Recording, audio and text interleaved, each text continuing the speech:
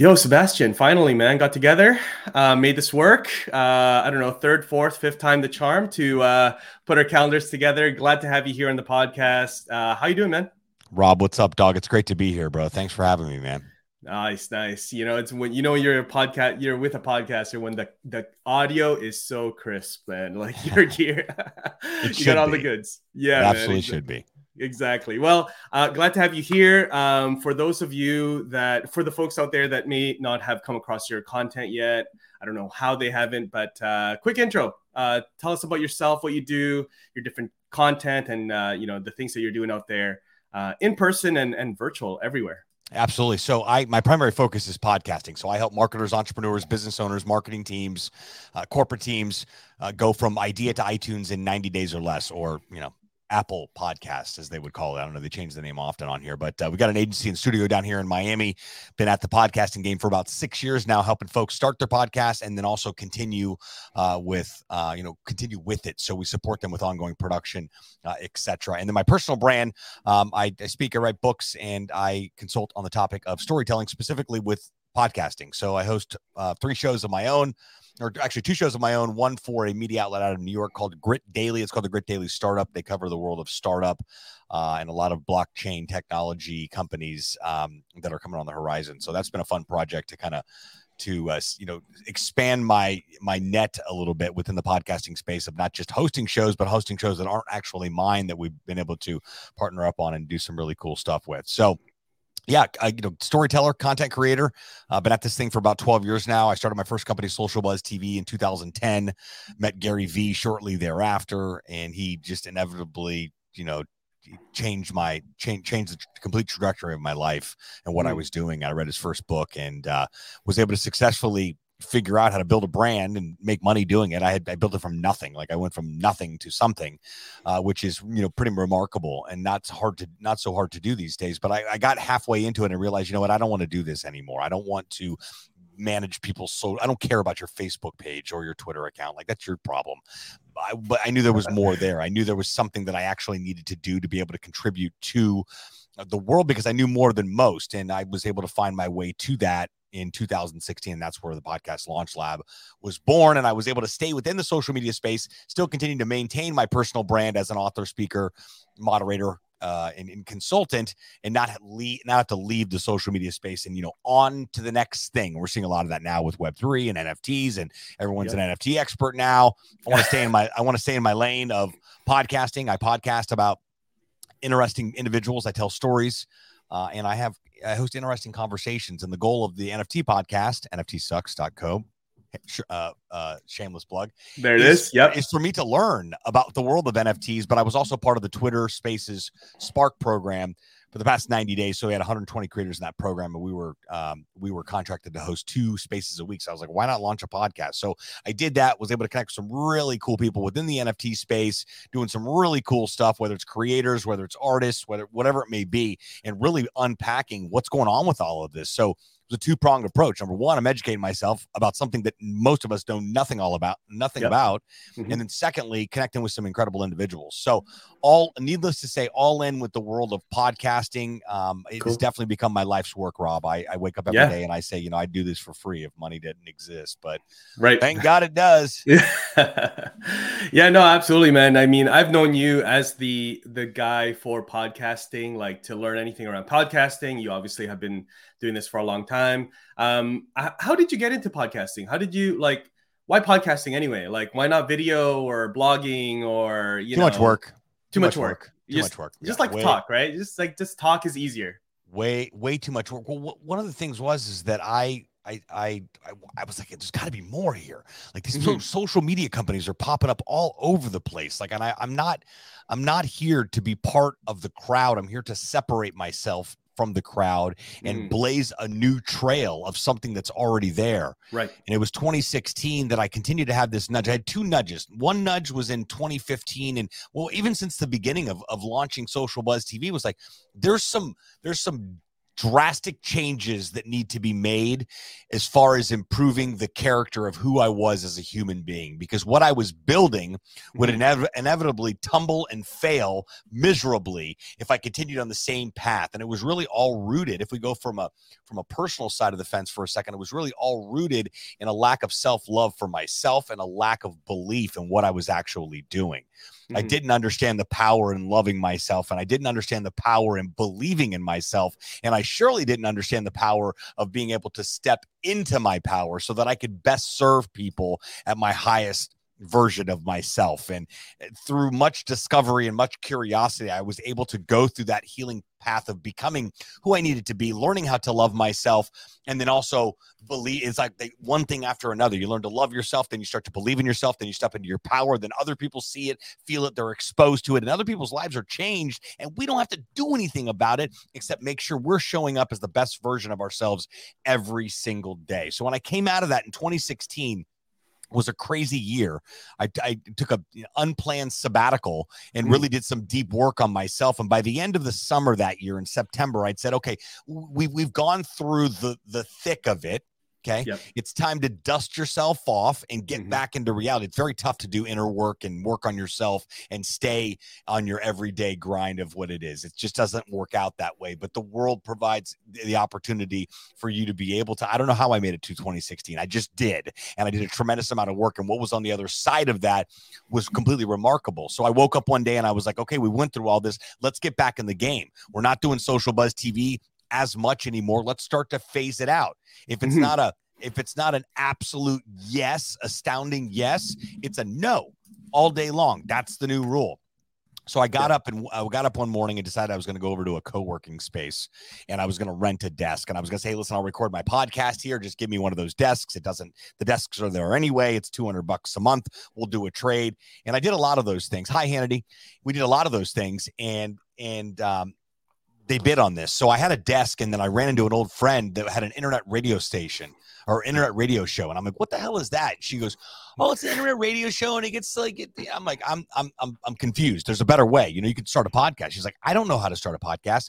Can you help me start a podcast? And Rob, when I tell you there's some incredibly impactful words that people say to you that forever change the trajectory of your path. And that was one of those conversations. I never ended up helping her start a podcast. We got a microphone. We actually dated for a couple of months, oddly enough, but I never helped her start a podcast, but she was the catalyst for that to begin, because the second she asked me that question, I'll never forget it. We were in the elevator. I was walking her down to her car as she finished her internet radio show. And, I went back upstairs, and I the desk that I had bartered, I sat down and I took out a sheet of paper and I wrote Podcast Launch Lab, a turnkey podcast launch solution for marketers and entrepreneurs to go from idea to iTunes in 90 days or less by starting a podcast. And we'll charge $2,500 to get them started in this program, and then we'll charge them $500 a month ongoing and continue to produce the show. And that's what we're going to do. And this is what we're going to talk about. We're going to phase all the old work out, and we're going to focus on the new work. And as much resistance as I got, people telling me nobody listens to podcasts, nobody cares about podcasts, there's not enough of a market to podcast. There's always going to be noise, and there's always going to be resistance against the unknown, and the unknown is podcasting. I might have heard one, I might not have heard one. It was invented in 2002. It got popular in 2008. It faded out and then gained some momentum again in 2016. And now I firmly believe that it's here to stay, and it's replacing radio. But back then, I was beating a drum that was incredibly hard to beat, because people would say, I don't know about this. And a confused mind will always say no. But I knew in my heart of hearts, I believe that God creates the desires of our heart, both in life and in business. And my desire was to make an astounding impact on this planet. And I was going to do that through means of podcasting.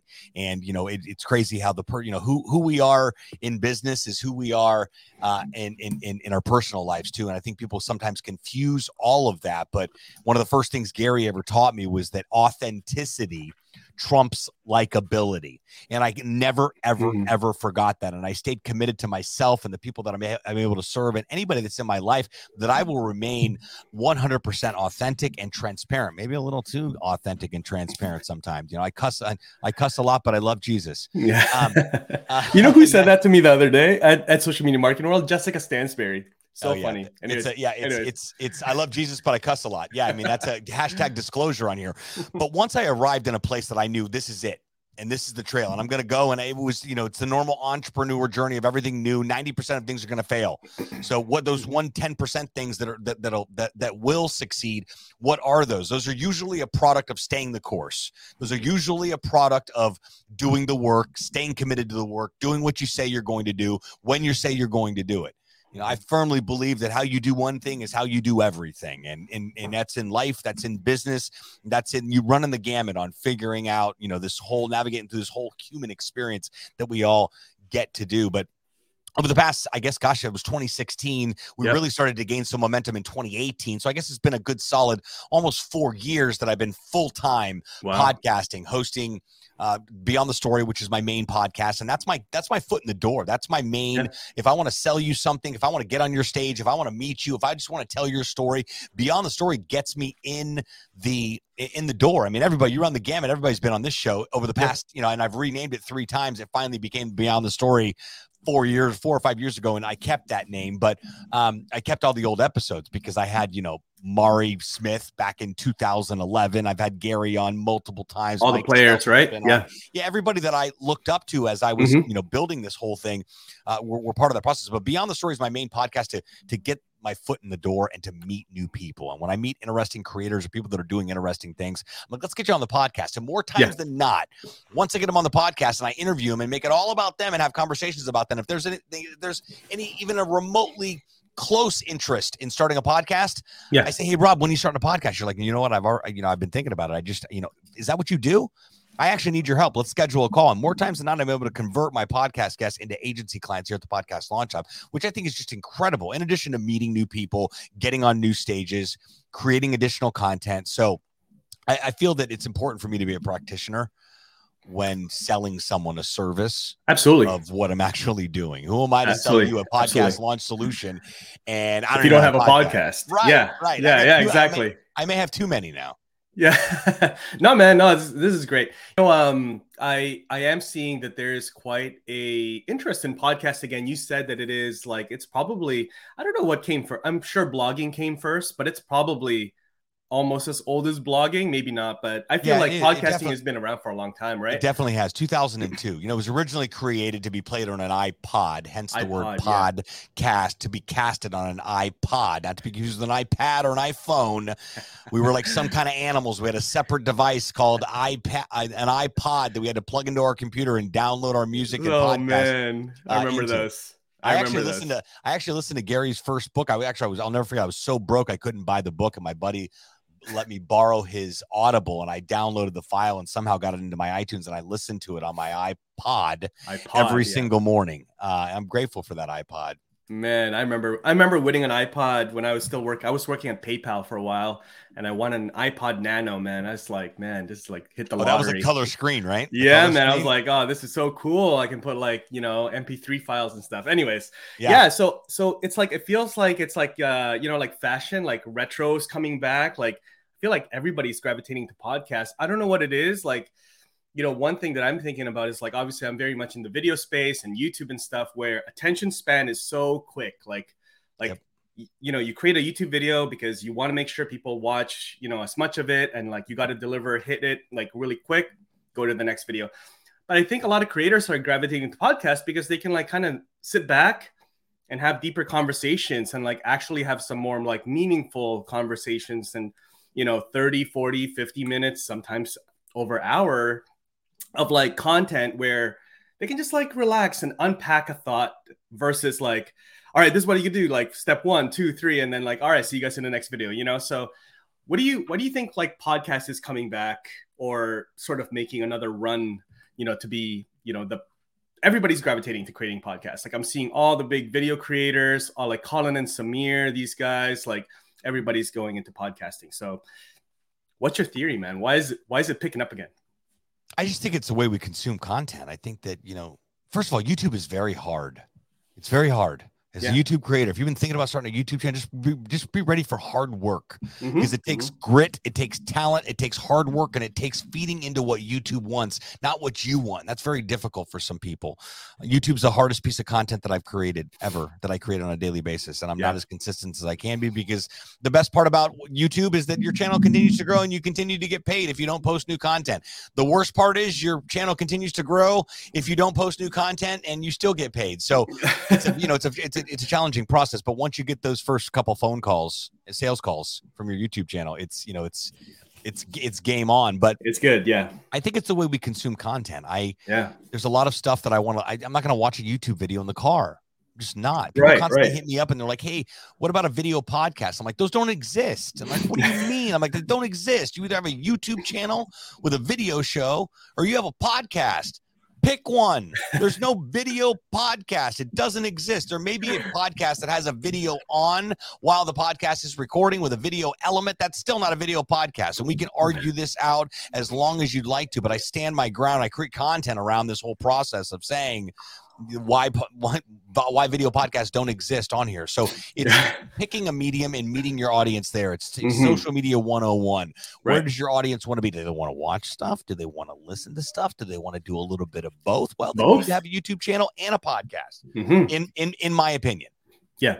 Absolutely. No, I mean, I love podcasting. I really enjoyed it. I launched this podcast a little while ago. Like I've tried it like probably a couple times over the last few years, but now like I'm really enjoying creating this content now.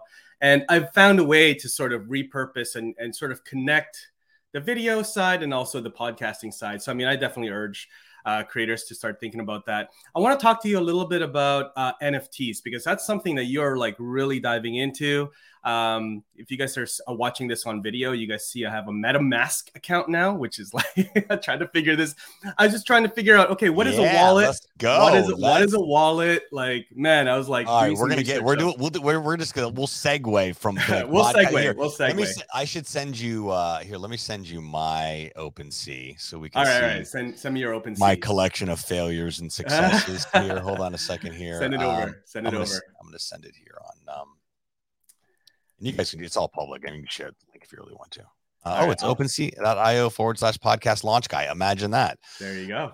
Okay. So I first learned about an NFT from Gary V. And I heard all the teasing about V friends and all this. I just didn't know. Again, confused mind says no. So Sebastian, is it okay if I share this on screen? Yeah, 100%. All right, cool. So I went to the day of the launch. It was supposed to launch on May 5th. It didn't. It was delayed a couple days. And anyway, it launched. And at that time, I think it was 1.5 ETH, which was about $3,500, I believe. And I just didn't know enough about it. And I couldn't go in and buy an NFT with my debit card. I had to go set up a wallet and have ETH. And it was just a lot. And I'm like, $3,500 speculation. I love Gary, but I don't know. Like, I don't know. And I closed the freaking browser out. So actually, it would have been like half an ETH. I'm sorry. It was like $1,700. So, you shoulda, coulda, would. I slipped on that, but so did Fanzo. So I'm not alone. So did Gary Henderson. I'm not alone. I'm not alone. But anyway, that was my first exposure into V Friends. And then when it sold out, I realized how I legitimately royally screwed up. Like I did not, get in, and it's shoulda, coulda, woulda. Yeah. But at the same time, I continue to remain curious. I think the first NFT that I bought was, and it was an NFT. It was on nifties.com, and it was a pro skateboarder. I'll send you the link here in a second. It was a pro skateboarder, and it was like a video NFT. Okay. Super dope, great graphics. And the guy's name is Kevin Spanky Long. And hold on a second. I'll share this with you. It was really dope and a really cool story here. Let's see here. There we go. Okay, so that's the first NFT I ever bought. It was $500. Okay. Over on Nifty's. Nifty's operates on the Palm blockchain, so I could go in there. I could buy something with my debit card on here. So I'm like, oh my god, these are gonna sell out. I want to get in. I had like PTSD. Look how dope that is. PTSD so cool. From missing out on V Friends. So I was like, I got to get in here. So I went over to Nifty's. I bought this NFT for $500. What I didn't know was that this NFT came with a physical skateboard too. So I now have this skateboard signed by Kevin. Nice. In my living room, which is super dope. That's so pretty cool. That was my first exposure to utility. Buy a JPEG or a video, or this is probably considered a GIF. And the utility immediately is that there was only 100. I got one of 100. I don't even know if they ended up selling out. I think they're like $3 now. Anyway, it doesn't matter. The utility was that I got the physical skateboard and I could hang it on my wall. And every day I'm like, look at my NFT on the wall, which I thought was super cool. That's cool. My second one was, I believe was on OpenSea, was my good friend, a local artist, but world renowned. His name is Lebo, Lebo. If you scroll that right there, the third one over. This guy. He paints, Norwegian cruise lines, cruise ships, has murals all over Miami, does all kinds of incredible work. If you've watched ESPN in the past, his brother is Dan Lebitard from the previously highly questionable show. So he's a local artist here, does incredible work, and a good friend of mine. And I'm like, you know what? I want in. Actually, that's pretty cool because I paid $200 for that, and it's $500 now. So I didn't even go and look at it. So that was the second one that I bought. I bought it because number one, I like it. Number two, I like his work. He's a friend of mine. He's local here, and he's an artist that's trying to figure out the world of NFTs. From there, I think I just started jumping on like the DraftKings drops and some more other Nifty drops. Nifty's did another drop of the Matrix. So if you go here, right there. Okay. Right. Yes. If you click on my whole, see the rest of them there, you see, you'll see, actually, no, the Matrix aren't going to be on OpenSea. They're going to be on Nifty's. So I just sent that actual link to you on Messenger there. Okay. So the cool part about those, I didn't know anything about it. Fanzo and I were in line to buy all these the day we bought it. In fact, it was an NFT Bizzle here in Miami, and you could buy 5 at a time. I think they were $50 a pop. So I bought all 5. And then like a month later, you could feed them the blue pill or the red pill. And then they turned into actual avatars. I don't know what the glitch in the Matrix was. I think they had a glitch in the system with the NFTs or something. So they gave us those cats. I still have no idea what these are going to do. But if you scroll down, you can see, I don't know why the Matrix ones aren't showing up, but maybe it's just actually scroll all the way to the bottom. So these were base characters. And then you can dress them now, how you can pick how they are. So what I think is going to happen with these, my prediction is that what Warner Brothers is going to, in fact, I think Warner Brothers bought Nifty's. I don't know if that's confirmed yet. But I'm pretty sure. So you saw Space Jam, you see the Matrix, you see they're kind of going along the lines of, if I own the NFT, I can watch the movie early. If I own the NFT, I can get on Clubhouse and have conversations with the cast. If I own the NFT, I can get physical Matrix merch based on my favorite movies or exactly what I'm doing. I got that for sharing a tweet. That was actually my very first NFT. Really? Ever. Yeah. Wow. So I shared a tweet. They did some, what's it called? It's worth 75 cents. Doesn't matter. It's one of the first ones. You have no idea. When we're thinking of the macro, what's this thing going to be worth 15 years from now? Who knows on here. So this has been all speculatory, but I think what's going to happen with like an example of the Nifty's collection is that they're going to put those characters in the metaverse, and Warner Brothers is going to have a very active role in the metaverse where you go watch the brand new Matrix movie, and then you go back home and you put your goggles on, and you put your 2D gaming on, and you go and you buy tokens, and you're able to utilize the actual characters in the movie as actual characters in the metaverse and play and gamify that whole process. And I'll be compensated accordingly because people will be using my characters and buying tokens to utilize my characters in the metaverse. I think that's the long and short of it. That's the way it is. Yeah. And that was kind of Fanzo's prediction too. We both got 5. I think he got 4. I got 5. Because when you get in, you're like, there's a waiting room, and you get in the waiting room and it tells you how many people are ahead of you. I think we waited literally all day because we were texting back and forth all day. Like, how many more? I'm like 1,000 more to go. And then I just started interviewing people on NFTs.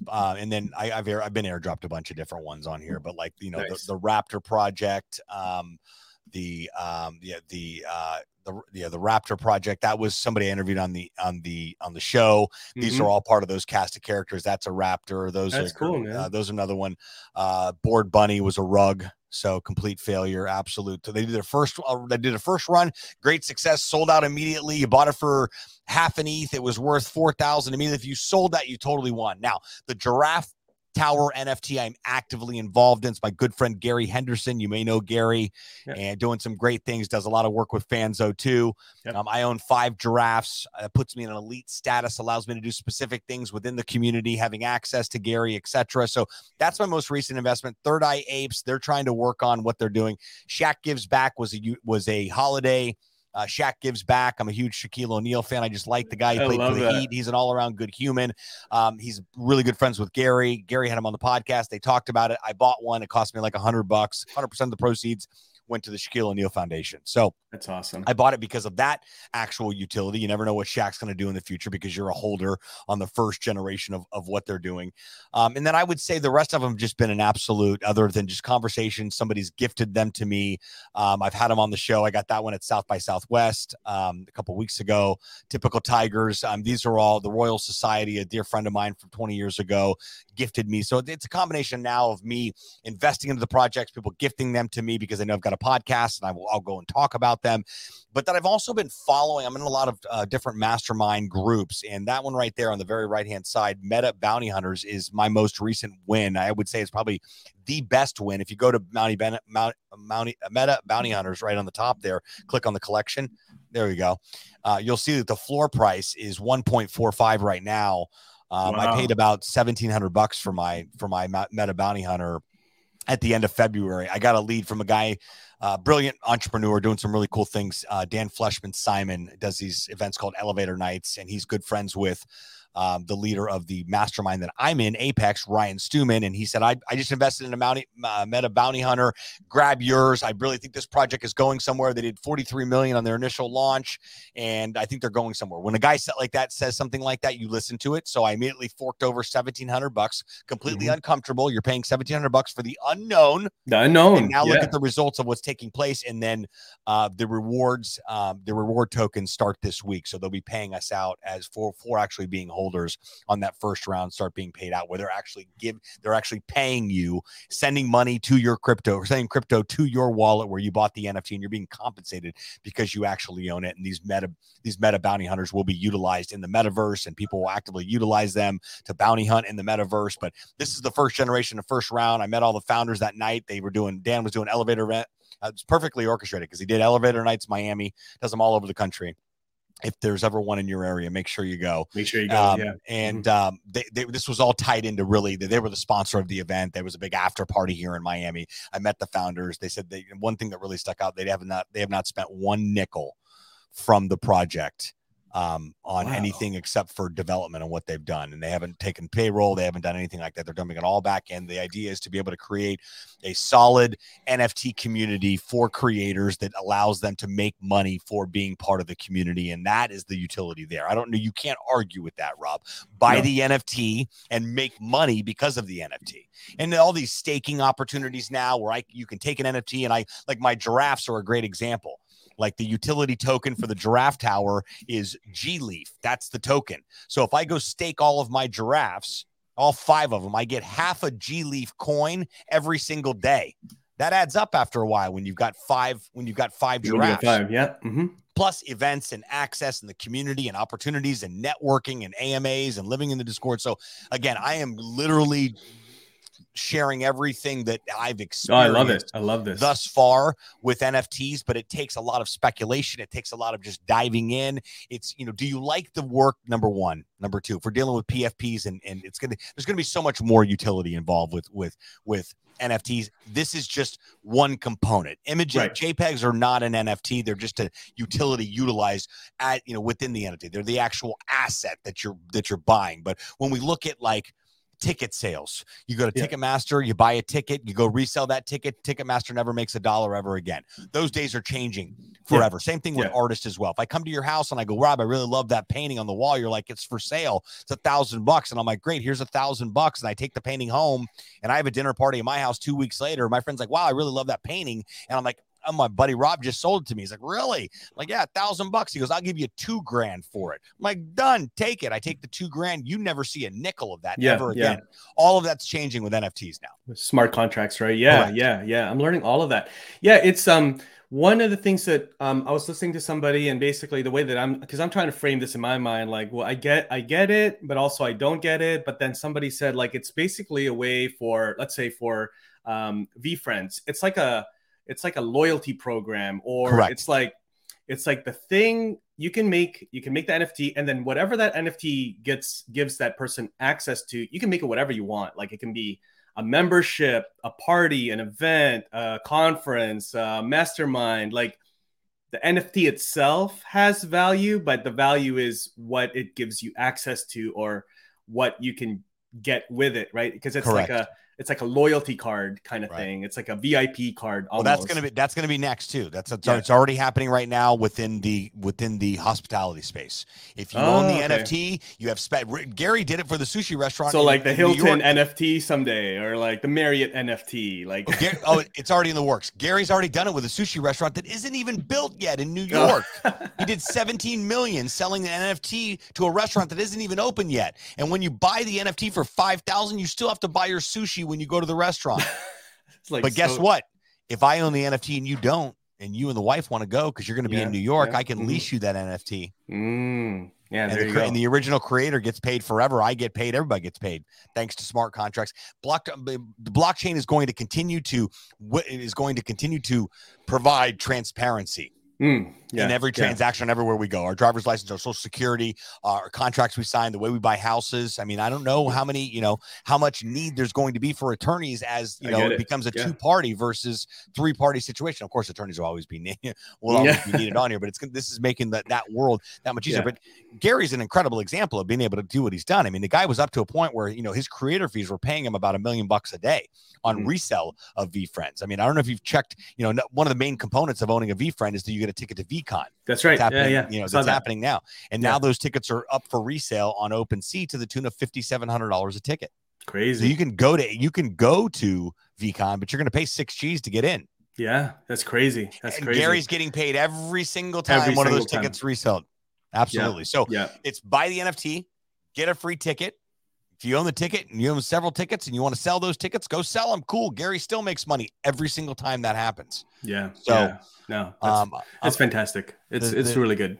The second round of this collection's coming out soon, so it'll be interesting to see how that all happens and what it takes to get into. Yeah, but don't sleep on a project and you feel really good about. Don't sleep on it. Just dive in, and just know that it's like gambling. So just know that you may lose the money. Everything you see on my disclosure, right? Full disclosure, guys. 80% of the stuff you see in my portfolio is our failed projects or projects with great potential that I've interviewed people and had, they've sent me the information. But yeah, just hashtag disclosure. And I don't know anything. I don't know. Yeah, exactly. So exactly. So full disclosure, make sure you guys are doing your research here. Also, if you guys are listening to this and we're talking, me and Sebastian are talking about like what we're seeing on the screen, just head over to Spotify or YouTube. You guys will see what we're seeing, the video version of this conversation. Because it's kind of cool. Like the art itself is it's like really well done. Like it's really beautiful, art. Sure.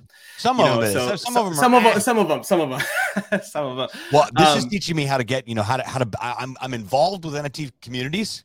So that I can build an NFT community. Exactly. So I'm learning how it's done right with all the components from from what you're actually utilizing as a utility or what's the actual asset to the Discord, to the Twitter, to the community. What are you providing to them? What's in it for them long term? So those are all the things that the furthest that I've come is being able to identify an artist and get some initial concepts created for the asset.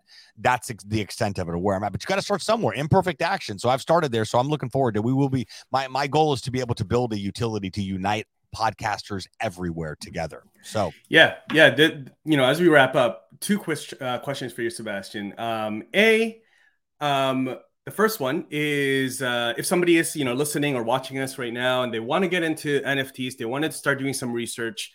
I feel like you can't really be sort of like, just like putting your toe in because like you said, it's very like volatile. It's like gambling, right? Like it really it's investing. Is. So you got to do the research. So what's the best way to start researching? Just going on Twitter, following Discord servers for the different. YouTube is a tremendous resource for NFT education. A lot of Gary stuff is incredible to be able to go and consume.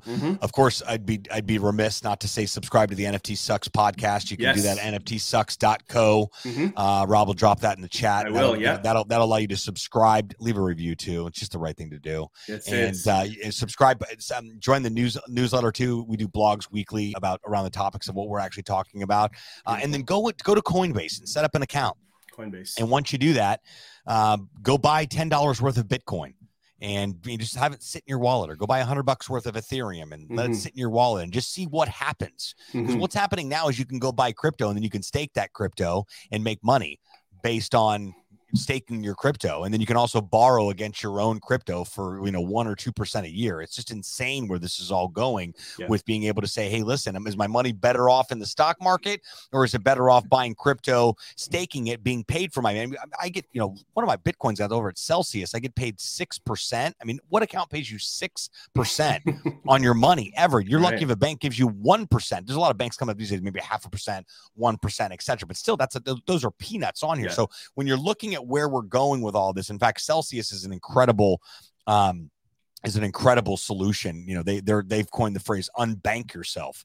So the ability to go buy crypto, stake it, and then borrow against yourself is just remarkable. And I'd spent some good time with the Celsius team, which gigantic company, and continuing to grow, well over, 700 people on the team now, and growing exponentially and really blazing the trail of what's taking place and what's next for crypto. So here, I'll send you a link here. I think. Yeah. That'd be great. Something on your. Yeah. So really dive in, do your research. If you are interested in it, that's good advice. Create your wallet. That whole process for me, honestly, took like 2 weeks to figure out, how do I create a wallet as a Canadian? It's kind of silly, but like, where do I create the wallet? Coinbase, MetaMask, all that stuff. Yeah, you can do that too. So you just want to set up a Coinbase account, then you want to set up a MetaMask account. It's a very easy, simple process. You got to do exactly, and then connect it to Open. You'll be able to, once your MetaMask is set up, then you can connect it. But very important, when you're setting up your MetaMask, you're setting up a password, and they're also giving you a secret seed phrase. This secret seed phrase needs to be guarded with your life. I mean, Fanzo, I'm not even kidding you. Our good friend Brian Fanzo literally has his in a safe deposit box, half of it in a safe deposit box, and the other like buried somewhere in the hills of Virginia.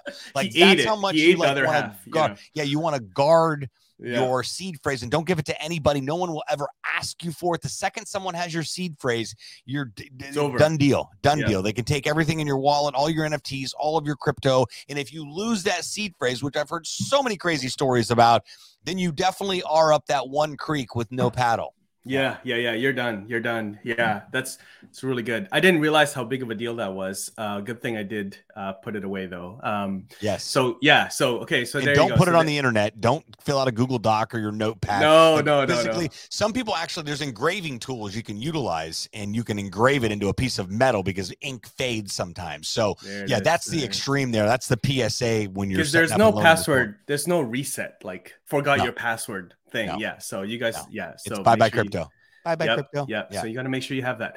Okay. Last question before we wrap it up here. Where do you think, this fits? Obviously things are changing really fast, but like podcasters, NFTs, where does the overlap? Where's the intersection? How do they work together? How can they work together? I think maybe the subscription model might change a little bit. You've got Patreon, you got these other paid gate type of content on where it's at. I really think where it's at, it's like, hey, listen, if you own it's never too late to start, Vaughn. Never too late to start. You can start right now today with what you got, where you're at. And it's still very early stages. Rob will share the coin here. I'll share the Coinbase, my Coinbase thing. I think they give you something too when you set it up. I'll give that to Rob, so you can get started today with that, Vaughn. I think that what may start to happen, and I don't know, and that's the reason I'm launching the NFT community, because I want to do business with all community. I want to be in community with all podcasters, not just kind of like what our buddy JLD's done with Podcasters Paradise. Like his goal was to bring podcasters everywhere together and teach them. But maybe somebody didn't go through our program, we didn't launch them, or we don't handle their production. Doesn't mean that we can't learn from each other and be part of a community. I really think that's what my NFT collection is going to be. But for podcasters specifically, I'm sure it's going to be a component that we're going to teach, is that if you own the NFT, well, then you have access to special content from that creator. And I think that's really the road that's going to go down.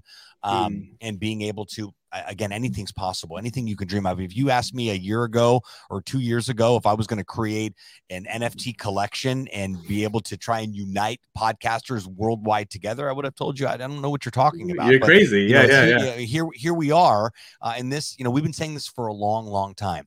this stuff isn't going anywhere. We've been saying that since Web 2, and here we are, 20 years later, it's not gone anywhere. Now we're on the new frontier with more momentum. There's never been a more exciting time to start something, to do something, to get started today, to open up a Coinbase account, to figure out what's next. And you got to remember, if you're listening to this right now and you're learning about this right now, you are so incredibly blessed and lucky to be able to consume this content right now, because you are probably of the 8 to maybe 10% of people that are inching their way into understanding what the rest of the world is absolutely clueless. My mother calls me daily and goes, honey, what's an NFT? She's 75 years old.